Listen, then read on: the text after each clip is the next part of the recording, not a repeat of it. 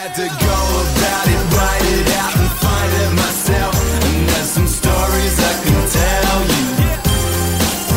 I had to fail, had to fall. This is the Final Word weekly edition, coming to you today from Hampstead Cricket Club. Jeff Lemon with you, Adam Collins with me. We're going to be here doing a live show tomorrow, our time. I don't know what time it'll be. You'll probably be hearing this while we're doing the live show, so we won't remind you to come to it because it's too late. Time has flown. You've missed it. Almost all the tickets have gone by now anyway. It's Sunday afternoon, our time. We've just been at Lord's today, and we've been interviewing James Pattinson, Australian fast bowler, thanks to Kookaburra, who teed that up.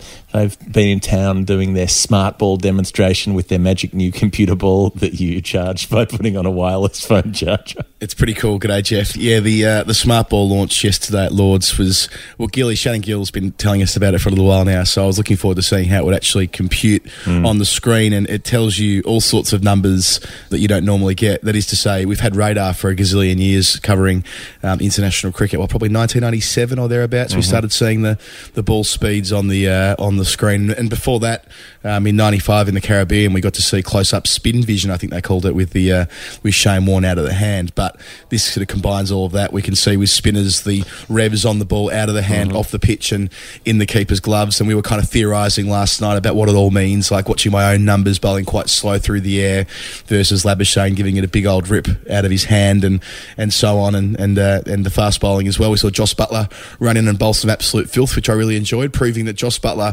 at least in one discipline of the game, isn't a freak. He can't bowl. He bowls very awkward medium pace. Exactly right. So he bowled the fastest ball on the day, which I think was Michael Kaspavic bowled the fastest ball on the day. He bowled 114 clicks off 5 paces at age, 44 or something. So Kasper still got it, but Joss Buttler got up to about 105, which is in those Virat Kohli, AB de Villiers areas from the 2015 World Cup. Oh God, Phil, I remember AB's stuff was just... It was awful. It was nude. He had to take the cap off, and you could see the bald patch because he was coming. It's unflattering with the camera angle from the back as the bowler's coming in. He was wobbling down the nude nuts with the sort of Chris Harris style release. Everything about it was wrong. Yeah, there's by stark contrast, you mentioned we talked to James Pattinson. What an absolute joy that was. I mean, we've talked about interviewing Pattinson for a while now, being part of the Kookaburra stable and a player we've both taken a fairly strong interest in over the last 5 or 6 years, longer for me.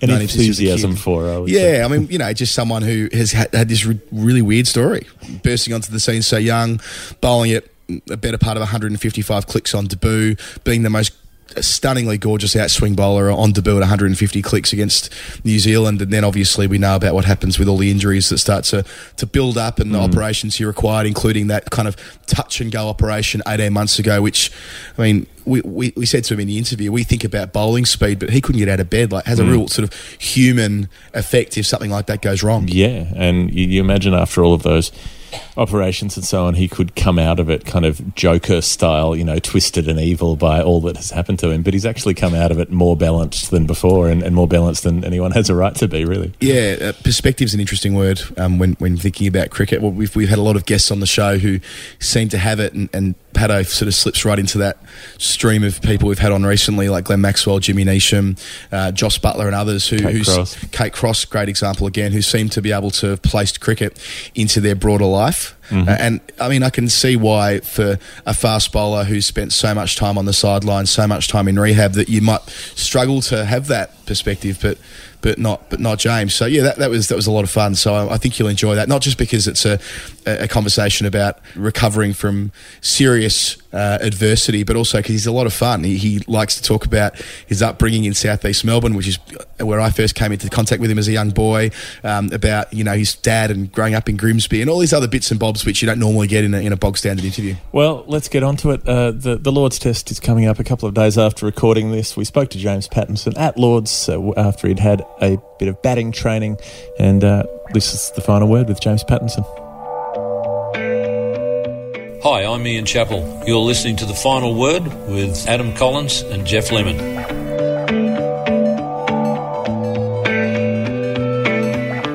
This is The Final Word with Adam Collins and Jeff Lemon, and we are thrilled to have with us here at the home of cricket James Pattinson, Australian fast bowler. You made your return to the Test side last week at Edgbaston. Did the thought cross your mind at any number of different intervals in the last couple of years that just might not happen for you? Yeah, firstly, thanks for having me on, you guys. It's a pleasure to be on. But I think all different things go through your mind over a long period of time. You talk about being 3 years since I played a Test match, and during that time I managed to play a bit of county cricket. Then I was sort of feeling top of the world after that, and then came back getting ready for a Test series, and my back went again. And then obviously decided to go down the path of surgery. So there's all different emotions that get thrown up. It's obviously, is it have I played my last Test? Have I played my last first class game? That sort of thing. And then once I sort of went down the path of getting surgery, I thought my goal is, I've done this now. My goal is now to get back to play Test cricket. So yeah, it's some great feelings after the last Test match, that's for sure. You've had so many near comebacks and talking about your last chance, and it seems like the narrative around you, it's James Pattinson's making yet another comeback. Did you feel that kind of expectation and pressure last week to an extent that, I hope my body does hold up now that I'm back on the big stage? A little bit. I think as you get older, you play games and stuff, and you learn how to sort of manage your body a bit, and during games and stuff, when to sort of hold back a little bit if things aren't quite as you like. But touch wood, everything's been sort of pretty good so far after the Test match, and even leading into that, I think my preparation leading into it was fantastic, and I managed to play a lot of first class cricket over here as well as back in Australia during the summer as well. So in terms of preparation and stuff, everything felt good. But that's the main thing. You get through a Test match now. It's that's over now. You've got to prep for the next one. You've got to keep your body in tune for the next one. People were maybe accusing us of being parochial Victorians, but we were particularly enjoying seeing you run out there with Peter Siddle and play a Test match with him. And, it just stirred something in our hearts. How good was it for you getting out there with such a great mate? Yeah, look, it was pretty special. We had a bit of a hug and, a few words before we went out there and bowled, and just to remind ourselves, sort of how lucky we are and how much we've sort of come through the ranks together. For me, sort of like having that older brother figure playing throughout my career. I was lucky enough to start my career at Victoria with my brother playing, and obviously Sid's as well. So, I think every debut and every sort of big game like last week, I've always had Sid's there. So it's it's sort of a comforting feeling having him there, that's for sure. We've often talked about having the big four being fit at the same time, yourself, Pat Cummins, Josh Hazlewood, Mitchell Starc, maybe even featuring in the same Test 11. That's unlikely, it would seem, to happen in this series, given the commentary from Tim and from JL as well. But what we're more interested in, I guess, is how do you get to that stage? We hear a lot about your back being fused together. What does that mean exactly? What happened in the surgery? And give us a sense of what it felt like, say, 2 or 3 days after you've gone under the knife, when I assume you were in New Zealand at the time, was it, having gone to a specialist that you accessed through Shane Bond, was it?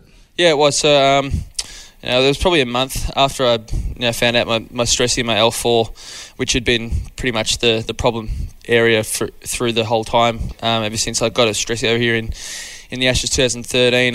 There was a month period there where we were sort of umming and ahhing, and whether the surgery would be a success. We had opinions from over in England, people who have done surgeries over here, and the initial they sent my scans off at my back, and the guy in New Zealand initially said, "Look, I don't think that I could really do much. Your back looks like it's too far gone." So for me, that was sort of like pretty tough news to take. Then I thought, I'm sort of going to have maybe a one-day career here. I might play a few 2020s and one-day career, and first class cricket I might never get back there. So there was sort of a fair bit of contemplating over that month, and then eventually, he sort of said, "Well, look, if you're willing to take the risk, even if I can make a sort of 15% difference in it, then it might be just what you need to keep you on the park with a bit of management." And talking to players, like you said, you touched on Shane Bond before. I was in constant talks with him about how he felt about the surgery leading into it, and then post the surgery as well, and also Corey Anderson from New Zealand had it 10 weeks post me as well. Before me.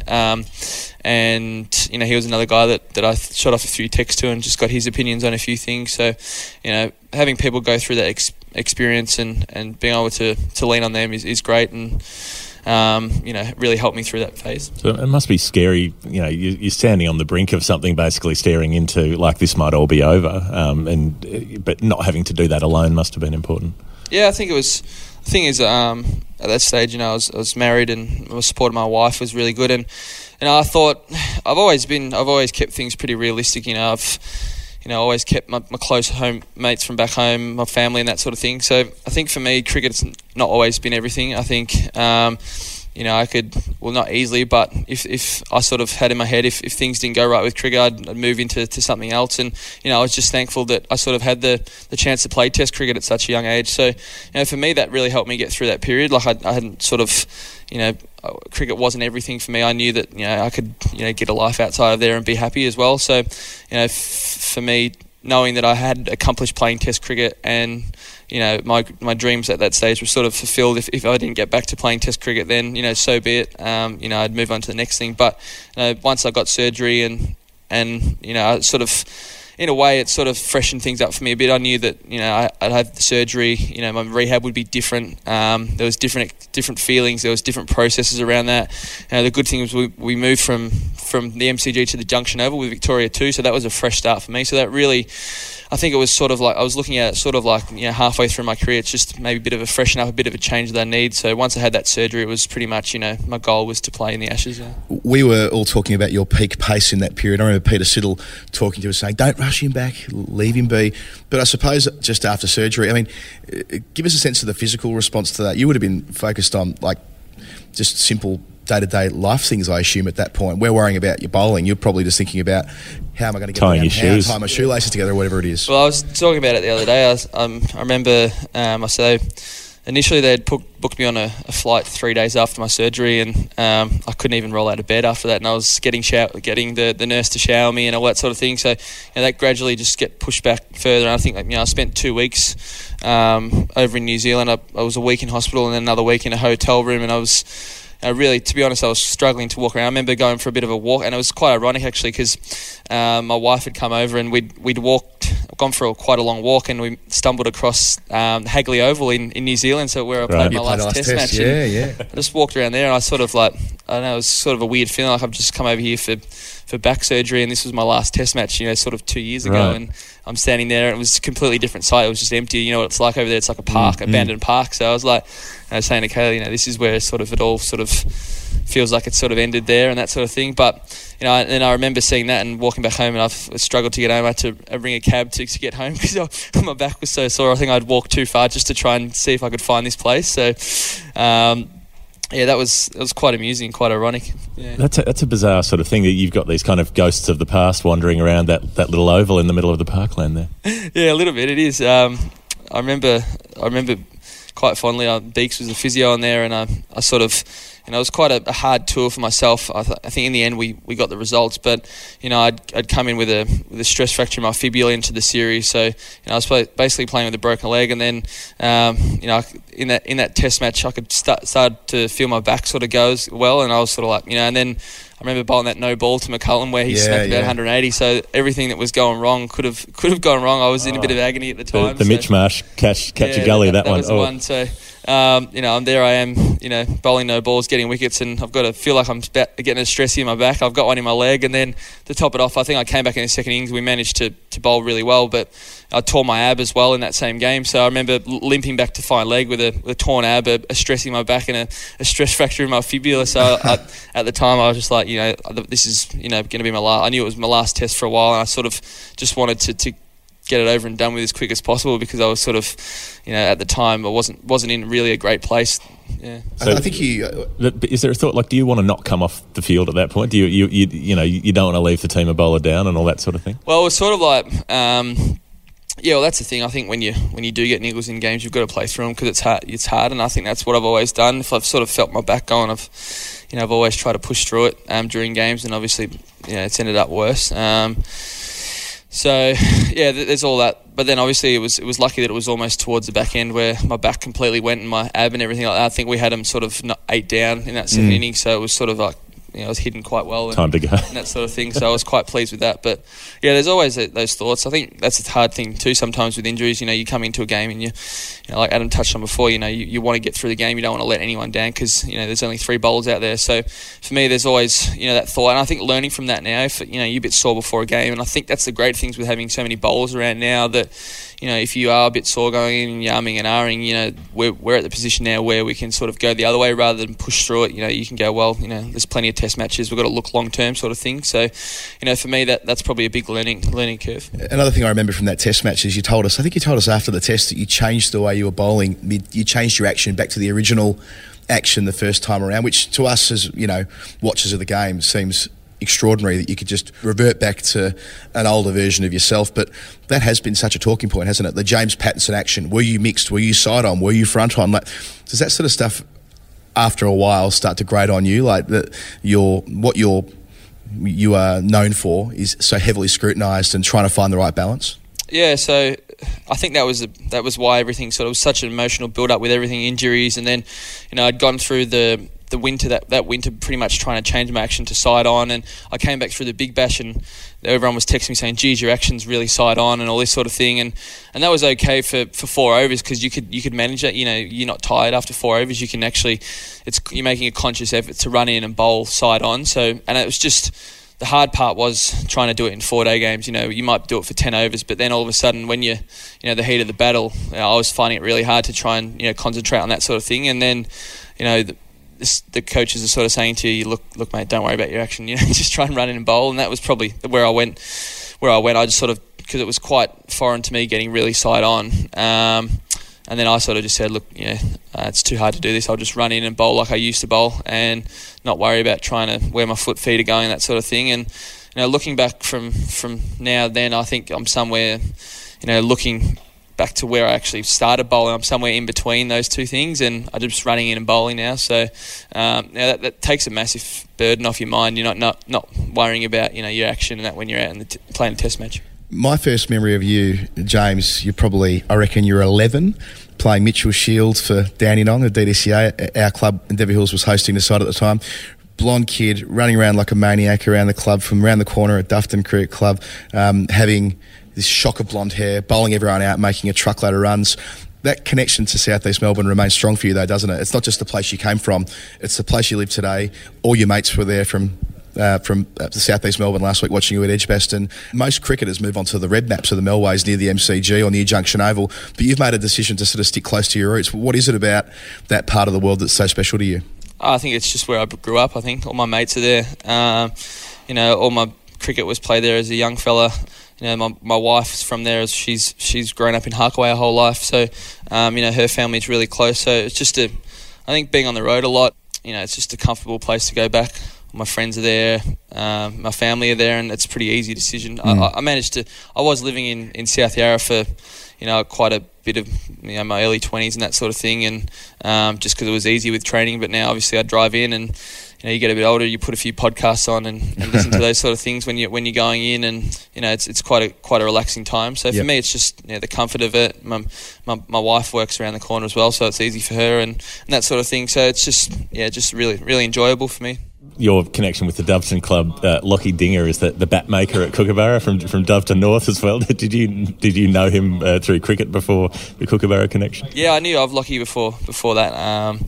I knew sort of he was coming into that role as a bat maker at Kookaburra, but that's great to have him involved there, and he's been making some good bats for us. So he's got plenty of mentions on this podcast. That must be mentioned about 6 for Lockie Dinger. We're fascinated with him because he's like the master bat maker, but he came in as a kid. He's just making bats in his back shed at the age of 18, and then gets it's like the old days in it's like 1600s Italy with the master's apprentice or whatever it is. And it also would have been where you were playing soccer too, isn't it? Doveton North Cricket Club, which is on top of the Doveton Soccer Club. Where you were doing both, and your family were involved in all of that. Yeah, that's it. I pretty much played all my sport at Dufton growing up, and now we're North footy and stuff, and that's pretty much where I grew up with my dad. So Dad was president of Dufton Football Club for a few years and still supports them. My brother played there as well. So I think it's since my dad moved over from England, he's sort of been heavily involved in around there, and I grew up as a little fella running around the cricket and footy club, and with my friends that are still my best mates now, who came over last week. There was 9 of them who come over, and I've been friends since I was sort of 6-7 years old and that sort of thing, which is pretty special. And I know after the game we were sitting at a bar across the road from the hotel and just talking about how good it is. We've sort of we're all my mate just had his 30th over here, and it's 24 years later. We're still best mates, and I've just played a Test match over here, so it was pretty special talking about that sort of stuff. I was thinking about this the other day about your wicket celebrations and about how they've become iconic in themselves. Really, after the Sheffield Shield final last year, those went viral. The way you're pumping arms and legs. I described you as looking like a centre half forward last week when you were running into bowl for Australia. Do you reckon? I mean, we obviously played in the same competition growing up, and it's rough. Like the DDCA, it's rough cricket. It can be full on biting, as tough cricket as it comes. I remember Chris Rogers talking about Melbourne club cricket and saying it was almost a proxy for football. In the winter you play footy, in the summer you play cricket. The way you play footy, the same kind of aggression and so on. Do you think that informs the way you are on the field even now? In that, I mean, not that it's white line fever or anything like that, but when you're bowling for Australia, that you let your emotions show, and part of it is built on that upbringing of playing tough cricket in the DDCA. Yeah, I think so. I think my brother was very much like that as well. My dad's a very passionate guy, and he's always wore his heart on his sleeve as well. So I think I get that. It just runs through my family a little bit. So yeah, I think a big thing is just the enjoyment, and I think I love trying to motivate my teammates as well. I think I can do that by the way your body language is and stuff like that. And I think in the end, you've got to enjoy life, and I think you're playing cricket, whether it be for Victoria or Dandenong. I still love getting a wicket for there and playing for them, and Australia. It's all it's all great fun, and they're pretty hard to get wickets sometimes, so they're always fun to celebrate. It's interesting, you mentioned your dad and your brother. You've got that strong England connection as well, playing in the Ashes, but your dad being from England, you've got the Big Ben tattoo, Darren playing for England, obviously. So it's interesting that there's that cross-country connection as well. Yeah, I think so. I'm just talking about where my dad is from Grimsby, which is probably one of the roughest places in England. So I think that's probably where I get a bit of my roughness from. Grimsby crossed with Narry. Yeah, crossed with Dufton. I think it was always Dad being from Brisbane. He was from Grimsby. I think he was always going to end up in Dufton. So somehow that ties in really well. But look, I've seen my fair shares of fights at Dufton Football Club and all that sort of thing over the years. So it's probably obviously all that sort of stuff, and seeing a lot of that, and seeing a lot of the the way footy was used to be played at local footy and all that sort of thing. It's obviously you grow up on a lot of that stuff. With the England side that Jeff touched on, when Darren played for England back in 2003, he still cops a bit of grief from people around the bout. I remember asking you a few years ago about that, and you were quite defensive, reminding people that he did take wickets in that Test match, and it's not his fault, the circumstances in which he was born into and the chance he got through playing county cricket. I mean, I can understand having that sort of, sibling defensiveness there. Yeah. Well, I think when you get older, I think the thing I've realised is that there's always going to be people who have opinions of you and stuff like that, whether they're good or bad. I think that's where it comes back to your roots and stuff like that. Where the people that matter about or care to you the most and matter to you the most, that you just go back to them, and you get feedback off them. And there's always going to be, obviously, playing cricket at the biggest stage, there's always going to be criticism, whether it's good or bad, and you try not to read too much into either of that. So I think as you get older, you realise that, and for Darren to play a Test match is pretty remarkable, having not played for first class cricket till he was sort of 26 at Victoria, and just happened to come over here. It worked out that Dave Hussey was playing here, and Darren had an English passport, so it worked out really well for him. And whether he should have played or shouldn't have played that Test match, it doesn't really matter now. So, but look, for him, I think coming from playing pretty much a different pathway to me, he was playing cricket for Dufton at 21 and not even playing at Dandenong. So for him to play 70 first class games is a pretty great achievement, and something that he should be proud of. Not just him, but we're pretty proud of, as a family, to know that we've had two people. And I know Dad is definitely, he's the proudest to have two sons play Test cricket. Well, I think it was over a century since you had a pair of brothers playing Test cricket for different countries as well. So, it's quite a significant achievement, and there aren't that many Test cricketers in the world. So, to be one of them still matters, doesn't it? Absolutely. You've had a couple of stints at Notts, which follows in the footsteps of Darren too. He won the championship with them in 2010, I think it was. And how important has it been coming over here? How comfortable do you feel bowling in England? Because having watched you a bit in the county championship, it looks as though it suits you as well, if not better, than bowling in Australia. Yeah, I think, like you touched on, I think it's just the experience over here. The time that I've had with Nottingham, especially in 2017, was probably the most enjoyable I've enjoyed, the most enjoyment out of cricket I've had for years. Just playing with a different bunch of guys, different coaches. Obviously the roots I had there for my brother, playing there for 7 years. A lot of them guys did play with my brother, and it was just a bit of a change for me. And getting out into a different country experience, different structures and everything for me was fantastic, and I really enjoyed it. So. I think coming into this series now with the experience I've had in county cricket, it's just is sort of like it's priceless. Really, you can't get it anywhere. So yeah, it's been great. Obviously, a defining memory we have of you is Test debut, triple wicket maiden, like the explosion of the celebration. Mark Nicholas going, "A star is born." Tell us a little bit about that moment, that experience, and being in the middle of it. Yeah, look, it's sort of a really surreal sort of experience. I remember sitting there and then I think it was like a few overs left to bowl, and I managed to get McCullum out, and I looked up, there was no mid-on, mid-off, there was literally 5 or 6 slips in a gully, and I thought I was like playing a PlayStation game. I look up and there's Michael Clarke and Ricky Ponting and Michael Hussey sitting in first, but I'm a 21-year-old kid bowling, and it's just like, it's really weird because you have to pinch yourself out there and think, this is actually happening, because it doesn't, sometimes you just go on and you just, you get caught up in the moment and you don't really realise what's just happened. But yeah, look, it was pretty special, and it was great. I had all my mates there at the time too as well, but they actually, like, the next morning they missed all that. Like, my brother missed it too. I think he went to went out that night or something like that, and he was hungover, so he missed that more. Like, it missed the 2 overs, and my mates were like charging in the gate as it was happening. So that was quite funny. But yeah, I think it's one of those things that you just you sit back on when you're injured and stuff and think and I think people sit there and say, look, you could have played so many more tests if you weren't injured and that sort of thing, but I'm just grateful for the tests that I have played, and to be back here playing test cricket. I think sometimes people can look at what you don't have, but for me it was just the fact that I've played test cricket, especially at a young age. I've played with players like Ricky Ponting and Mike Hussey, Michael Clarke. Sure. You've got to sit there and go, how amazing is this? Like, it's pretty good. And in special games, like even when you've been injured, you were injured in that South Africa win, but that was a series-winning test in South Africa with one of the greatest finishers of all time, with Ryan Harris. Yeah, that's right. That's probably it probably is the best test match I've ever played in, and to be involved in that, and obviously getting injured at the end of it, you go through so many emotions. You get the emotions of just winning a test match, and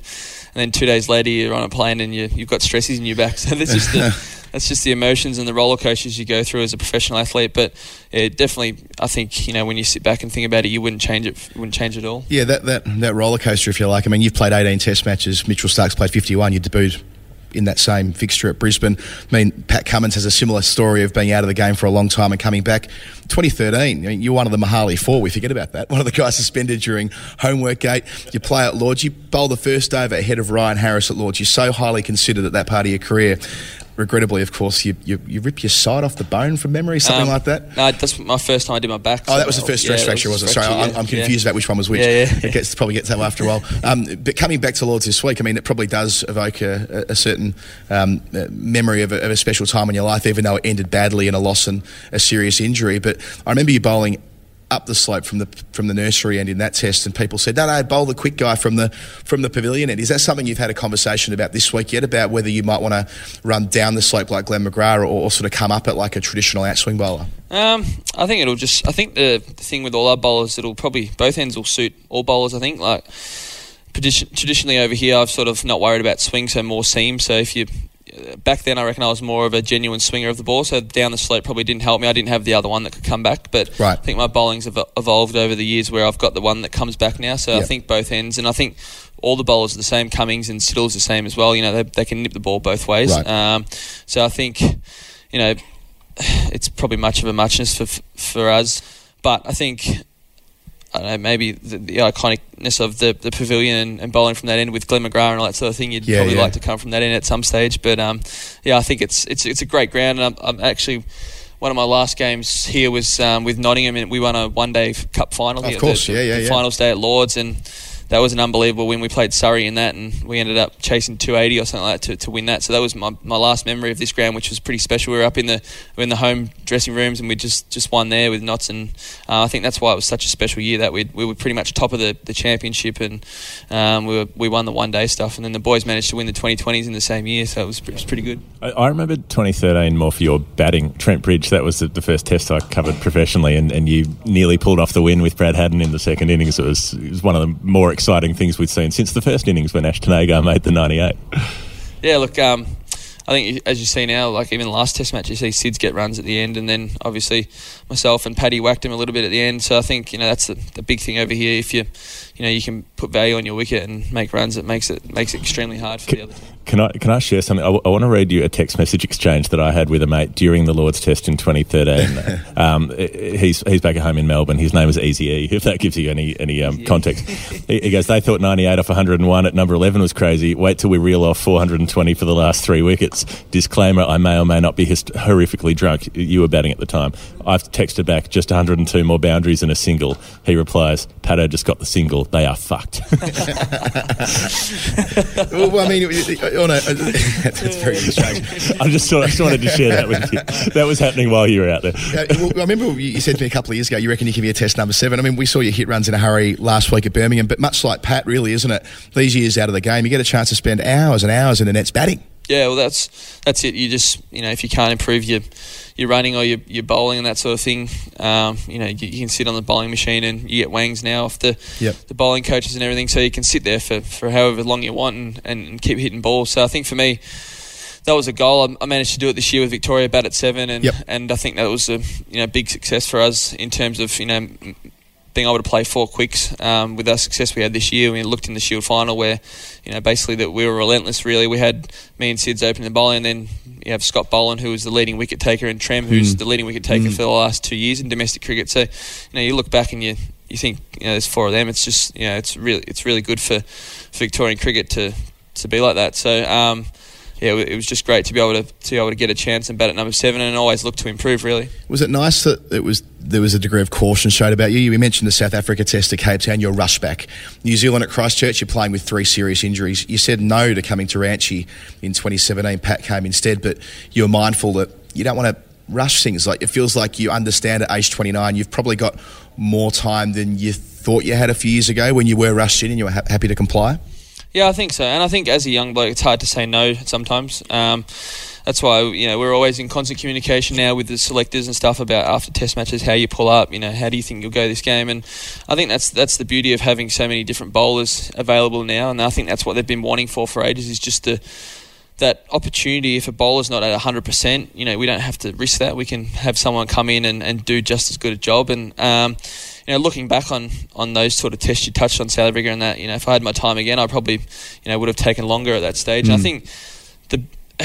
think the perfect way they've done is with Pat Cummins. He managed to play 2 years of just white ball cricket, but through that 2 years he was exposed to some high intensity cricket. Albeit only 10 overs, there was some high intensity international cricket, which is tough work. So, and then you see him come back to Test cricket and really flourish on the back of that. So, I think they're learning, and it's never going to be the perfect way to do things, but yeah, it's always hard, especially for me when I was one of the top bowlers and there wasn't really much behind that. So when you haven't got a lot behind that and they're always pushing you to play, it's hard to say no sometimes. And playing Test cricket for Australia, most of the time you want to play that. Yeah, you're never going to turn it down if you get the shot. So was there support broadly in 2017 when it was kind of your call to not be available for that Test series, or was it more a doctor's call? A little bit my call. I think it's just learning on past experiences. At that time, I think I'd played only 1 game of first-class cricket when, the spot came available. I'd come off a bit of cricket in the Big Bash, which wasn't that successful, and I was sort of still feeling a bit stiff in my back. So for me, it was just a smart decision to try and get through the Shield, and then go and play some county cricket, which, that period, that last bit of 2017 Shield cricket, I remember playing games and my back pulling out really stiff. I was getting scans after every game and they were clear, and, I'd play a game, my back was really stiff again, and I'd get another scan. So at that time, everything like that was going on, and then there was a chance to go over there, and I just thought, it's probably not right. I'm not 100% here, so I don't think I can risk it. So it was just, going on past experiences and how I felt at the time. James, you have a bus to catch and a gym session to do, and hopefully a Test match to play here in a couple of days. There's a reason why you're everyone's favourite cricketer, by the way. We love what you do. We've had an enormous amount of fun watching your journey so far. Let's hope it's at the halfway mark and you have a long second half of your career, because we just love watching you bowl. But I love the philosophical nature of it, though, that you're like, I've achieved what I've achieved. That is what it is, and pretty much anything from here is a bonus, isn't it? Yeah, I think so. I think that's the way I look at it.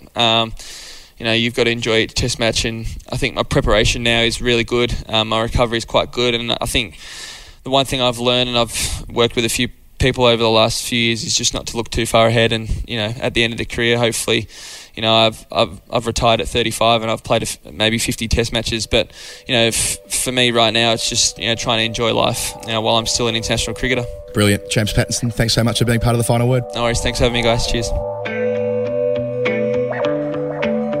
Hi, I'm Isha Gua, and you're listening to The Final Word with Adam Collins and Geoff Lemon. This is The Final Word. Geoff Lemon, Adam Collins, in London, having just spoken to James Pattinson. Thanks again to Kookaburra for arranging that, and to James for giving us some of his time just before an Ashes test. Yeah, it feels like he's playing too, doesn't it? We heard before the first test at Edgbaston, Tim Payne saying he didn't say in as many words either or with Stark and Pattinson, but he certainly alluded to it, and that squad mentality we heard from Stark for the first time for a few weeks actually before, or rather after the Worcestershire tour game late last week, and it seems like he's at peace with where things are at. He knows he'll play at some point, and likewise Pattinson, who said to me a couple of days ago in a separate interview that he doesn't expect that he'll play both of the next two tests, but he'll probably play one. He'd like to play one, and it just feels like he's playing at Lords the way he was running in bowling at training today. Even that comment he made about they feel like they're well equipped to bowl from either end, but really he'd love to bowl from the pavilion end like Glenn McGrath. It's a nice touch. They're not similar bowlers in many ways, but perhaps at least in their choice of ends. Well, I suppose by the time you're hearing this, you may well know, and if you're listening to this deep into the future, you'll think how quaint it was that they once wondered about these things. We've got a second half of the show. We've got to get onto some Nerd Pledge stuff to try to test our brains on some of the numbers that you've sent through. They keep piling up, but I was worried at one point that we were going. I was trying to ration them because I thought we might run out. We've got the opposite problem. They're coming in thick and fast. So thanks so much to everyone who signed up for that. We are getting to them as we can, and we plan to get through about 40 of them when we corner Andrew Sampson. Yeah. Well, there's a bit of housekeeping on that front, isn't there? We said that once we hit 201 patrons that we would release our outtakes video. Blooper reel. Our blooper reel. And we will, but it's fair to say that, as you can probably tell from my decrepit voice at the moment, I'm battling. It's been a very long few months, so we're going to... Adam's roasted, and like he's got some kind of... Something's growing in his chest and trying to crawl out. And I'm now in the position where I'm sitting next to him, so it's only a matter of time. Like, it's going to come and get me next. Yeah, well, we got back-to-back test matches now, and then we have a trip to Manchester, and then we finish off at the Oval. So the blooper reel will come, but we probably need to set another goal into the future in terms of numbers of patrons and what we will do. But we might come to that before the next show. If you've got a suggestion on what number we should do a certain thing, we're all ears. Maybe a VVS? We are shooting. We're currently shooting for VVS, but I don't know what it is we're supposed to do when we get there because I couldn't come up with anything and no one's told me. But, we're on track to get there fairly soon. So, we'll see what comes up. It's probably Brian Lara after that, 375. Yeah, the old Lou Richards will bare our bums in Burke Street or something like that. No, I don't think anyone needs to see that. But or maybe you just, you've already knocked off half a bottle of cough syrup, so anything's possible this afternoon. A lot of the blooper reels could be coming from this afternoon. Sometimes it's not the DXM one. It's not the one that makes you hallucinate massively. I think it's just the standard. The crusty clown stuff with pseudoephedrine. Yeah, it's the Flaming Moe's version. Which you can still buy in the UK, miraculously. Over the counter, remarkably. I didn't need a prescription. I just needed to explain them. I needed to cough a few times and explain to them I wasn't faking it. Yeah, well, I think you were pretty convincing. Another bit of good news. We've decided with sort of sponsors around this show that if we were going to have one, we'd like them to be people who we knew were not shysters and who were doing things that we like. And this has happened. Simon Wallace, friend of the show, caller with White Line Wireless, is involved with satellite communications joint. They're called Sat Phone Shop. It's self-explanatory, satellite phone shop. You can work it out.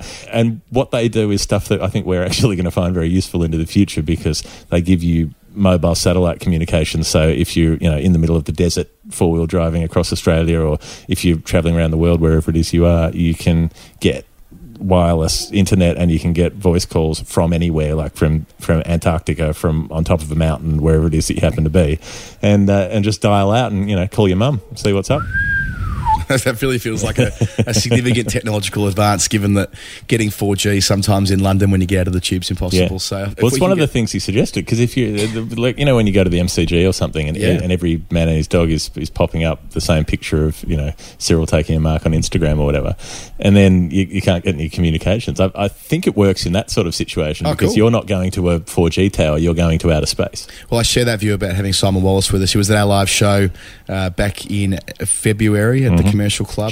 January, sorry. He's been, as you say, with us on the White Line Wireless journey as well. So it's great that we're able to partner with his company here. Jeff, tell us, how can people access it?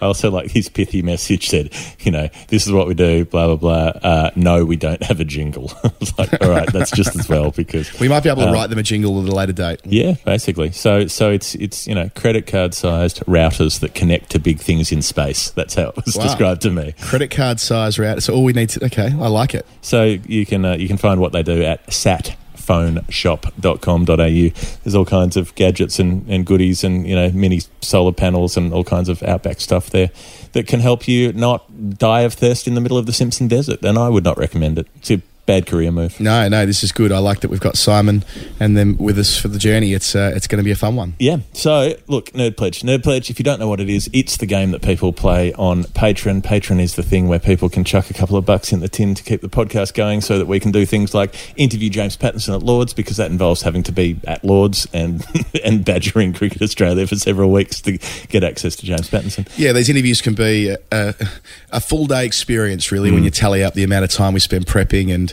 editing and so forth at the other end of the process and whatever else. So we like to, as you'd know if you're a long-term listener to the show, kind of rotate one interview-based show and one issues-based show, and that's what we're going to continue doing because it's gone really well so far in 2019, and that does take quite a bit of effort. So the Patreon page has been a huge part of why we're able to do a lot more this year than what we have in previous years when the pods ran for maybe 6 or 8 weeks and then been spelled for 6 or 8 months. Not so much anymore. I think we went 6 episodes, 8 episodes, 10 episodes, 23 episodes, and now we've done about 80 this year. So things have changed.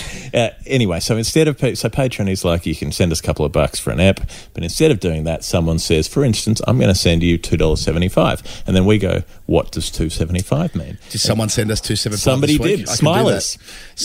You might recognise Smilers from Twitter. I certainly do. Smilers has been a lovely, kind supporter of the show over the journey. Thanks, Smilers, for jumping on Patreon. And when I was looking up $2.75, I had a couple of thoughts, and I thought, could be a tasty cap number. Here's one for you. Graham Yallop, cap $2.75. Yeah. Graham Yallop, 2,750 test runs. Ooh, that's like that.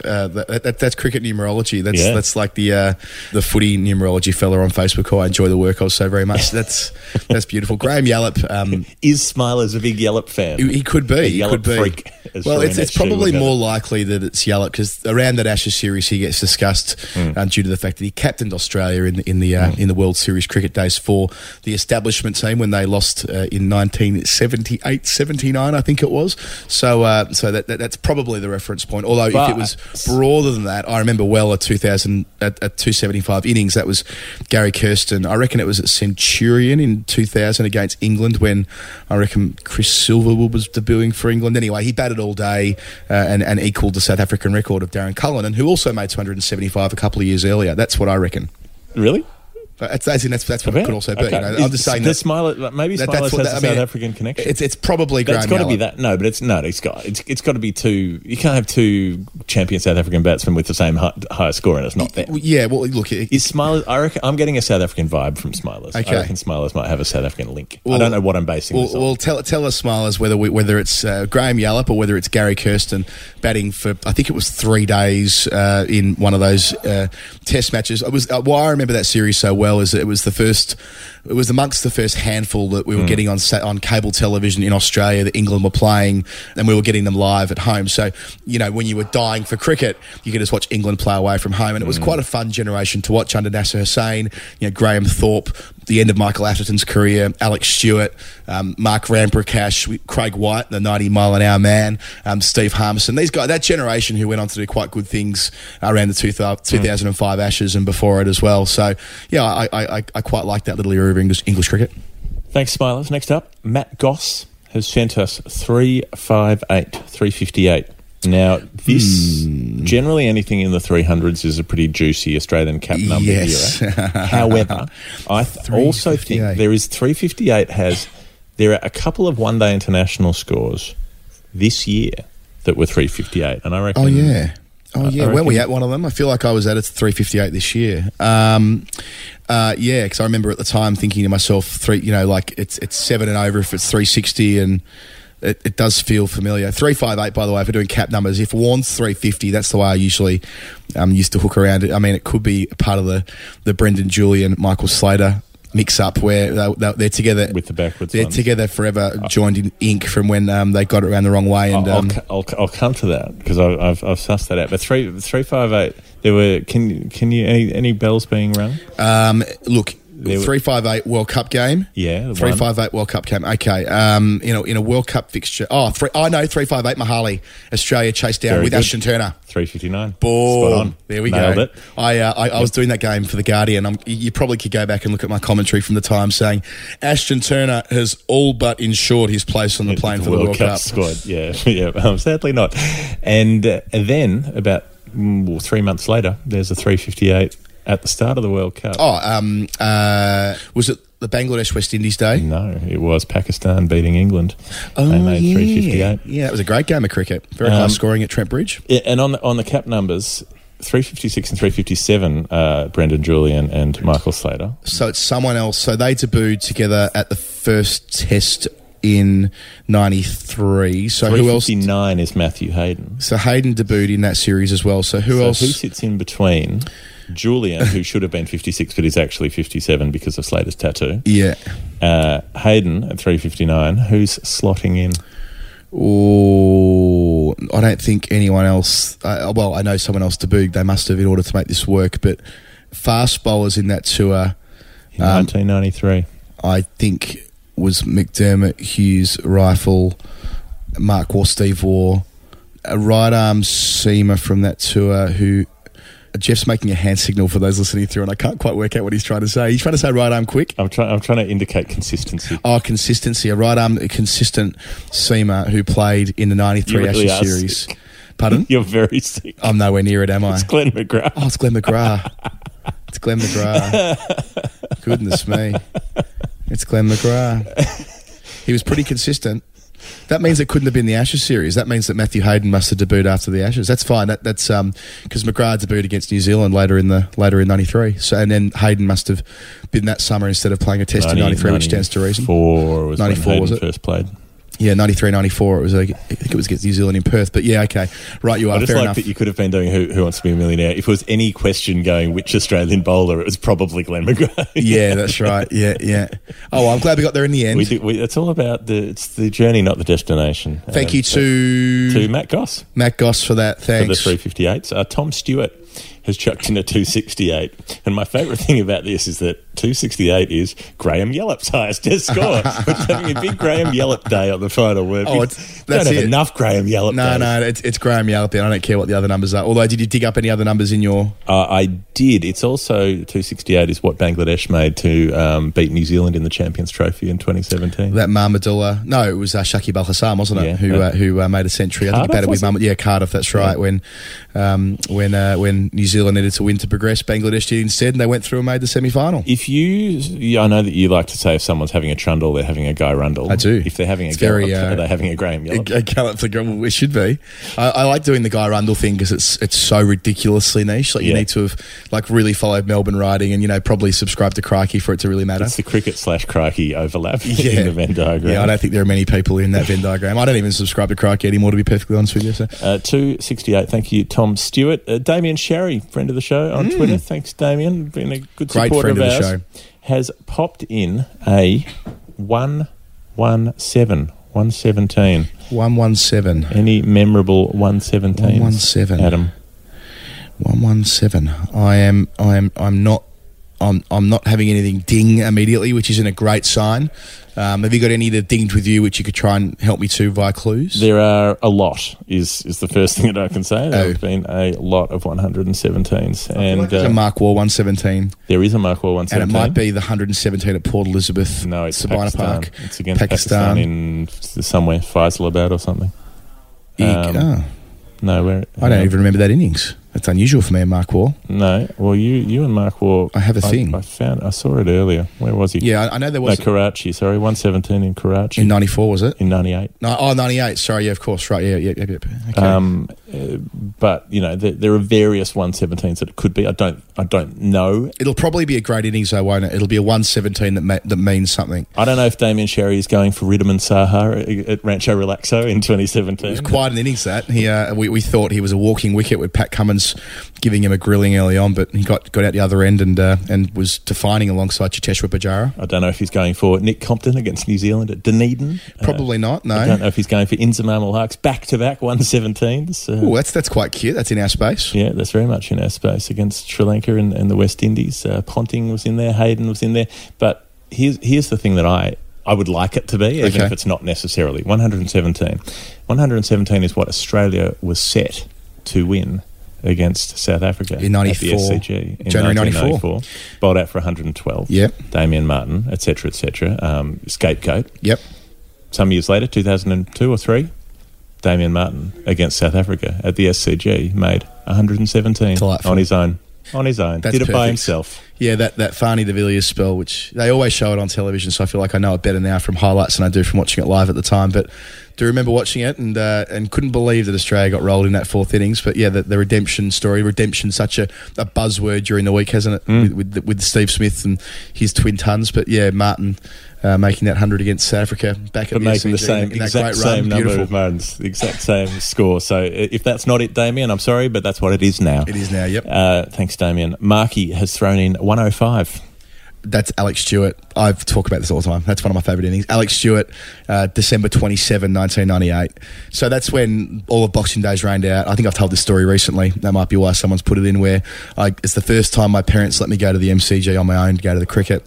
What they didn't know is I wagged school several times to watch Victoria play that previous year. But the first time I was officially sanctioned to go to the MCG on my own, I was sitting there in my shorts and T-shirt, which I'd received from Santa Claus the previous day, and it was pissing it down with rain, 13 degrees. I was shivering cold at the back of the southern stand. I got back to Dandenong Station at about 4:30 after play was called off officially at tea, and I just bawled my eyes out, and then went back to the game on day 2, which became day 1, and McGrath bowled beautifully. Matthew Nicholson was on debut, but Alex Stewart played a great counter-attacking hand as the captain, made 105 and gave England a chance, and they ended up using that chance later in the test match when Dean Headley bowled Australia out. The test match, it was over in 3 days, but a brilliant test match, one of my favourite of all time. Glenn McGrath didn't bowl so beautifully that you remember his cap number.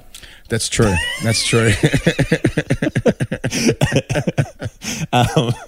So you could pick out that 105, but it could also be one of a number. There have been 99 scores of 105 in Test cricket. So whoever gets the next 105 will bring up the ton. That'll be the 100th we'll keep an eye on that. That'll be a real final word moment. Don't worry about that. Who was the patron of 105? Markey. Well, I hope that's what you're putting it down Not for. sure if it's Marky Mark of the Funky Bunch or not, but and if it is, we're glad to have him in here. We know that one of our patrons, Nyrin Clunas, had a massive day yesterday. His 450th game for Dulwich Hamlet. Wow. Came on late, equalised in the 77th minute, then whipped it across in the 88th minute. Own goal. Dulwich win 2-1. So Nyrin influential in both goals after coming off the bench.